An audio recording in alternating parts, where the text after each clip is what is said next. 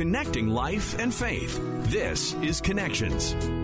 We live in a time and a culture that we're very busy and lots of activities going on. Our kids are going in 5 different directions. And so I think sometimes as parents, we just end up doing everything because it's easier. And according to today's guests, that's not the way we should be doing things. We're joined today by Jonathan and Erica Catherman.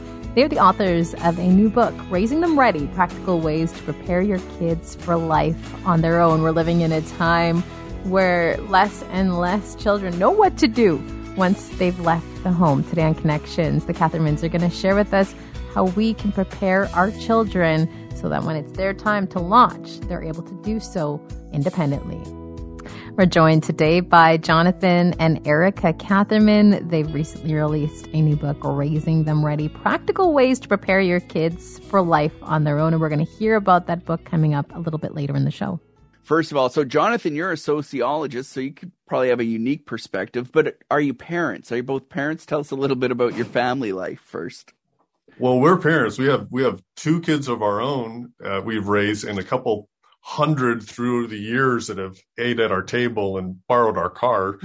So, yes, we parent 2 boys who are adulting as we speak. So it's kind of fun to see them stepping out into the world and giving it a go on their own. Yeah, and I guess for the last 20 years, one of my biggest titles was as mom, still mom. But like Jonathan said, they are on their way to launching. Tell us a little bit about launching. I remember I was asking Colleen before. She doesn't remember the movie, but I remember the movie Failure to Launch, right? And that's been a big topic, I don't know, at least the last decade or so for parents launching their kids. What do you mean when you talk about that? Kind of like that step to the edge of the nest and take wing and fly away and return as desired rather than required. When we have, though, a generation of young people today that are coming of age, but they are essentially unprepared to step out on their own, to launch. They see many of the demands of life as threats that they've got to try to survive rather than challenges that they can thrive in. So they kind of do this like test launch, I'll go give it a go. And if it doesn't work out, I'll come home, or at least I'll bring my laundry home on the weekends, or, I don't know how to cook really yet. And there's still this high level of dependency as young adults. Whereas by now, launching, they should be practicing their independence. When do we start teaching this? Like, my kids are 5 and 7 years old. This is something, obviously, that we can start teaching them very early on. Absolutely. I mean, in the book, we talk about this being a process that starts ages 2 to 22 or, plus 22 plus. But from the age of 2, we're teaching our kids life skills. We're teaching them how to wash their hands. I mean, 2 to 5, that's a big time in life where some of the most simple things are a big deal. Washing your hands, brushing your teeth, tying your shoes. And those are the little things that we get to help instruct, guide, and counsel on along the way. And then as they go through the different ages and stages from 2 to 8, 9 to 11, 12 to 15, we have kind of this broken down in the book as part of the launch list of ages and stages and what to do in those ages and stages to help our kids be prepared to actually someday do life on their own. So you have you founded an organization called 1M Mentoring Foundation. Is that kind of like the work you've been doing with parents, or what? Yeah, how does the two connect? Well, the foundation we use to support life skills and character mentoring in schools and community groups around the world. We provide the resources in the way of curriculum, and then they work through group mentoring. It's really phenomenal to watch these kids practice their life skills, in a safe space rather than having to learn in a tough place. And when it comes to families, we work with all types of families, both in the foundation and just as authors and sociologists. And we work with everyone from elementary school families, parents, to military families.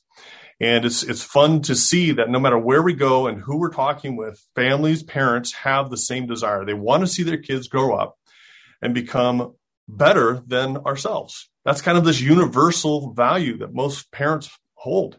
So the foundation supports that, but at the same time, we do just in our normal work, in our writing, and everything we've committed to as a couple. Why are we struggling so much to get our kids to a place where they can succeed? And why are they so dependent these days? I think that it all depends on the situation, but so many of us parents, we want to be nurturing, which is important, but some of that sometimes overspills to doing everything for them. We live in a time and a culture that we're very busy and lots of activities going on. Our kids are going in 5 different directions. And so I think sometimes as parents, we just end up doing everything because it's easier. Sometimes parents can be indulgent and just do everything for their kids just because that's how they have low expectations or low demands. And then they just kind of take care of everything so that the kid doesn't have any stumbling blocks, no chance for failure. No stress. You don't want your kids to feel stressed. That'd be horrible, right? That's a problem, though, is we're doing so much for kids today because it's easier for them and easier for us. We want our kids to just have this wonderful experience, but in a way, we're stealing from them the opportunity to build the resilience they're going to need to succeed throughout life. Trophies for every woman. You don't want anybody to feel bad. Well, really, no, it doesn't work like that in the rest of the world. So set our kids up young so that they can learn to and practice to be independent and even more important than that, interdependent, where they spend time with us as parents because they want to, not because they have to. We've been kind of struggling with things like this. My kids are close to Colleen's age, 3 and 5 almost. They both turn those ages in a couple months. Last night, we've been having trouble with my son, tantrums. He's almost turning 3. Bedtimes have been horrible. Last night, finally, I sat him down in his room as he's throwing a tantrum, and I was just like, stop, listen. Big boys don't do this. And I had this conversation. This is what big boys do. This is how big boys act. But then in my head the entire time, I'm like, this is wrong too. And you're going to mess him up now, right? Saying this, effectively telling him he's acting like a baby, right? And I don't know. It's so hard to know if you're doing the right thing or not. Well, first of all, you do know that it's the terrible 3s, not the terrible 2s, right? Yes, we're learning. This is perfectly normal. Welcome to 3-year-olds. Right? We call him a turdler. Little turds. So. Kids are struggling at that age to deal with their emotions and express themselves. So this is very normal. And I think that part of what helps them come out of that is as we help teach them and guide them, they learn how to do things on their own. And as they learn to do things on their own, they start, even at that young age, to build a sense of confidence in their capabilities. It's the best. I mean, with the older kids, I can do it. Look, mom, look, dad, I can do it.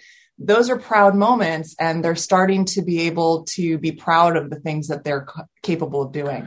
And give them an aspiration. We had some very wise counsel with a close friend of ours who told our son about the same age as he had a thermonuclear meltdown in her candy store because he didn't get the treats he wanted.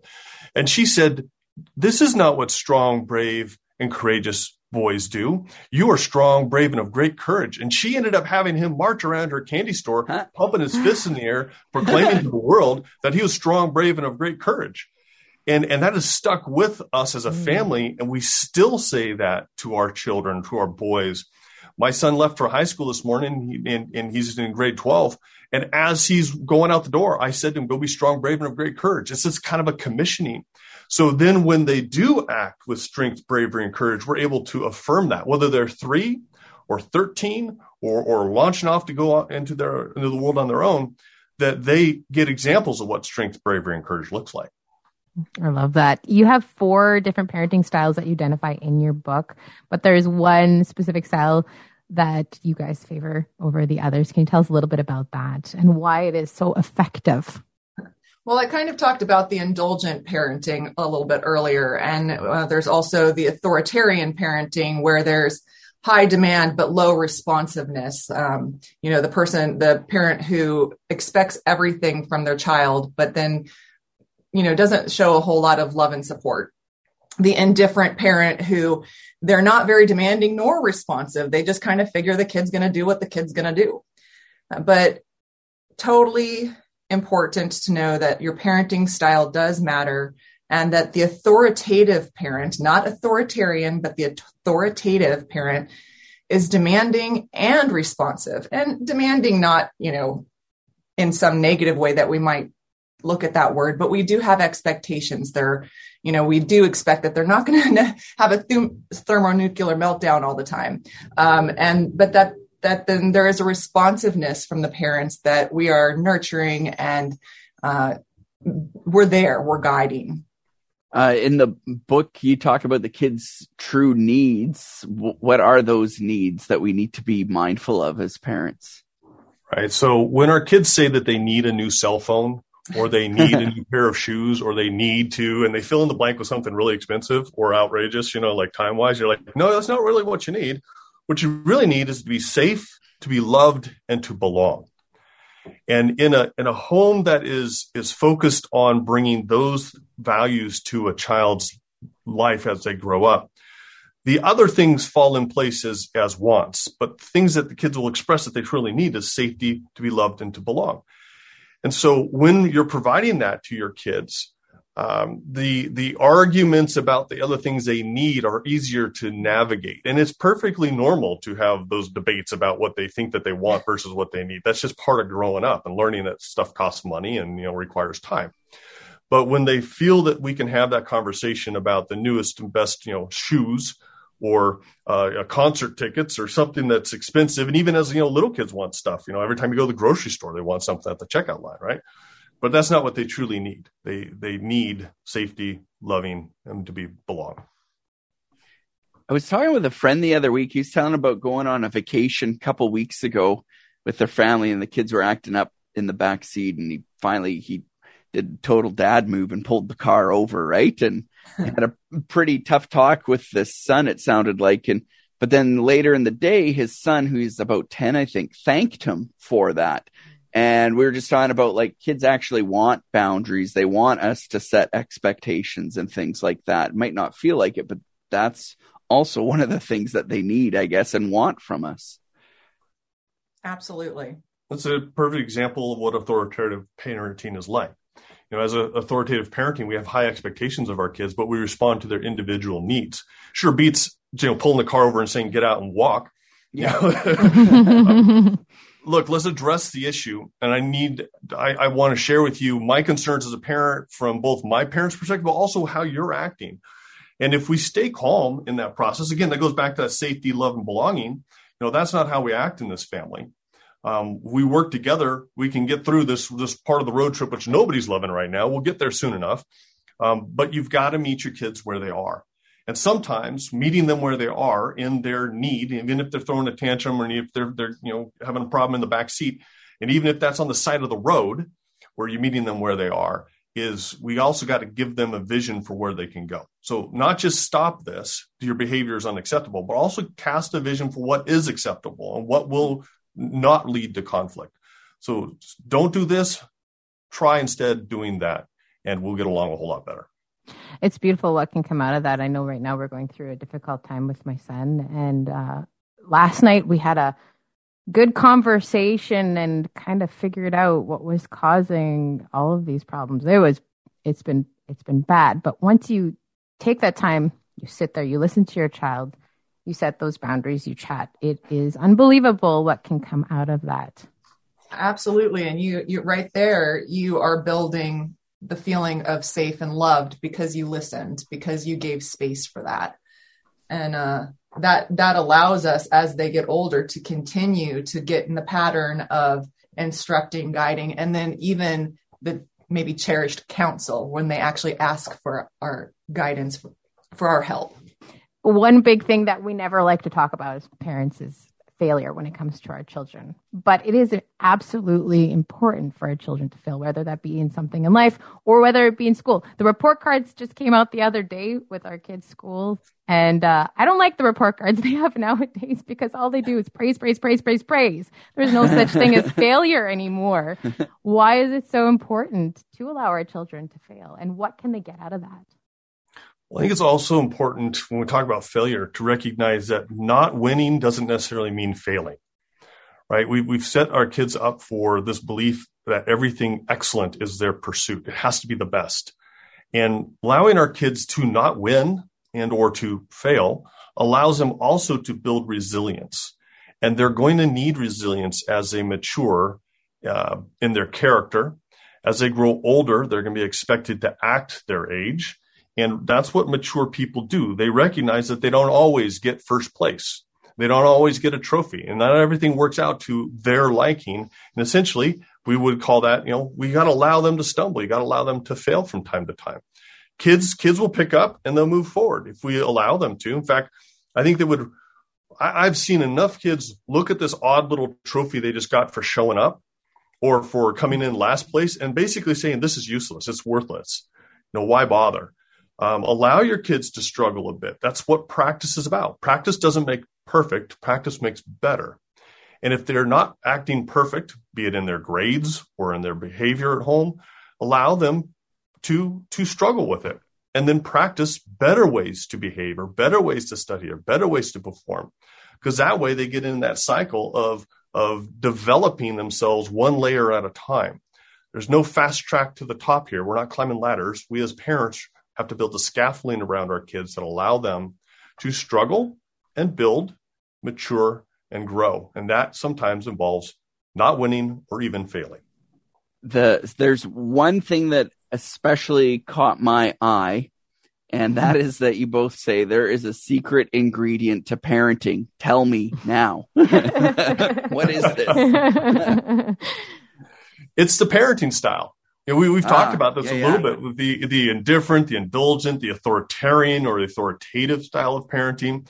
The secret ingredient is you, mom and dad. It's you as parents.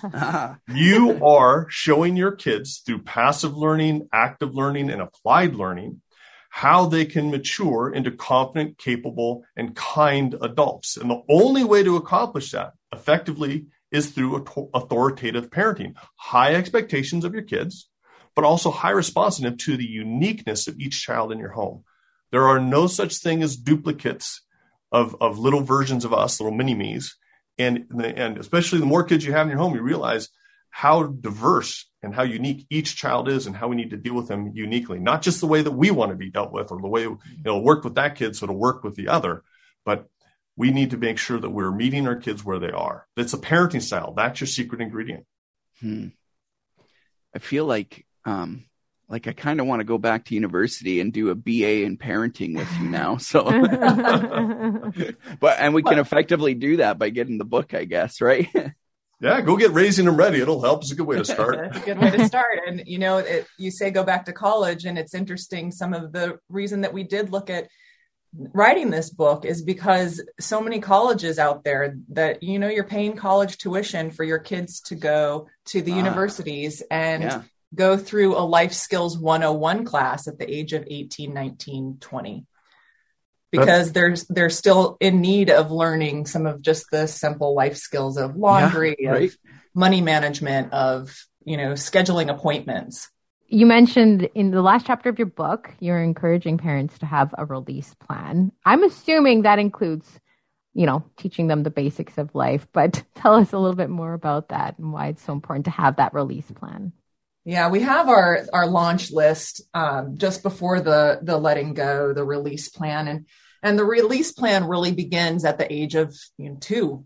As you teach your 2-year-old or 3-year-old or 4-year-old to tie their shoes, you're giving them instruction. And then you release them to try it on their own. And then you guide them as they continue to practice.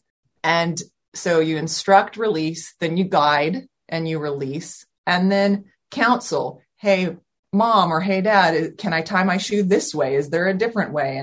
And so you end up being the counsel rather than the instructor. You can go ahead and multiply that forward and do any skill or anything relational that way moving forward. Let's say you are teaching them how to drive a car. You're instructing them how to drive, right? And then you release them to try. Hang on, buckle up. A little harder than tying the shoes, right, for everybody.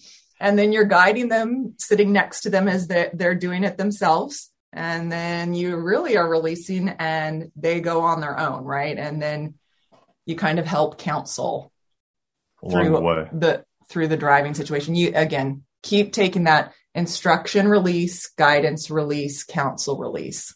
Yeah. A release plan is really, it's best suited when we start young and we release our kids a little at a time over time so that we're avoiding that 18, 19, 20-year-old, kick them out the nest, see if you can fly or not.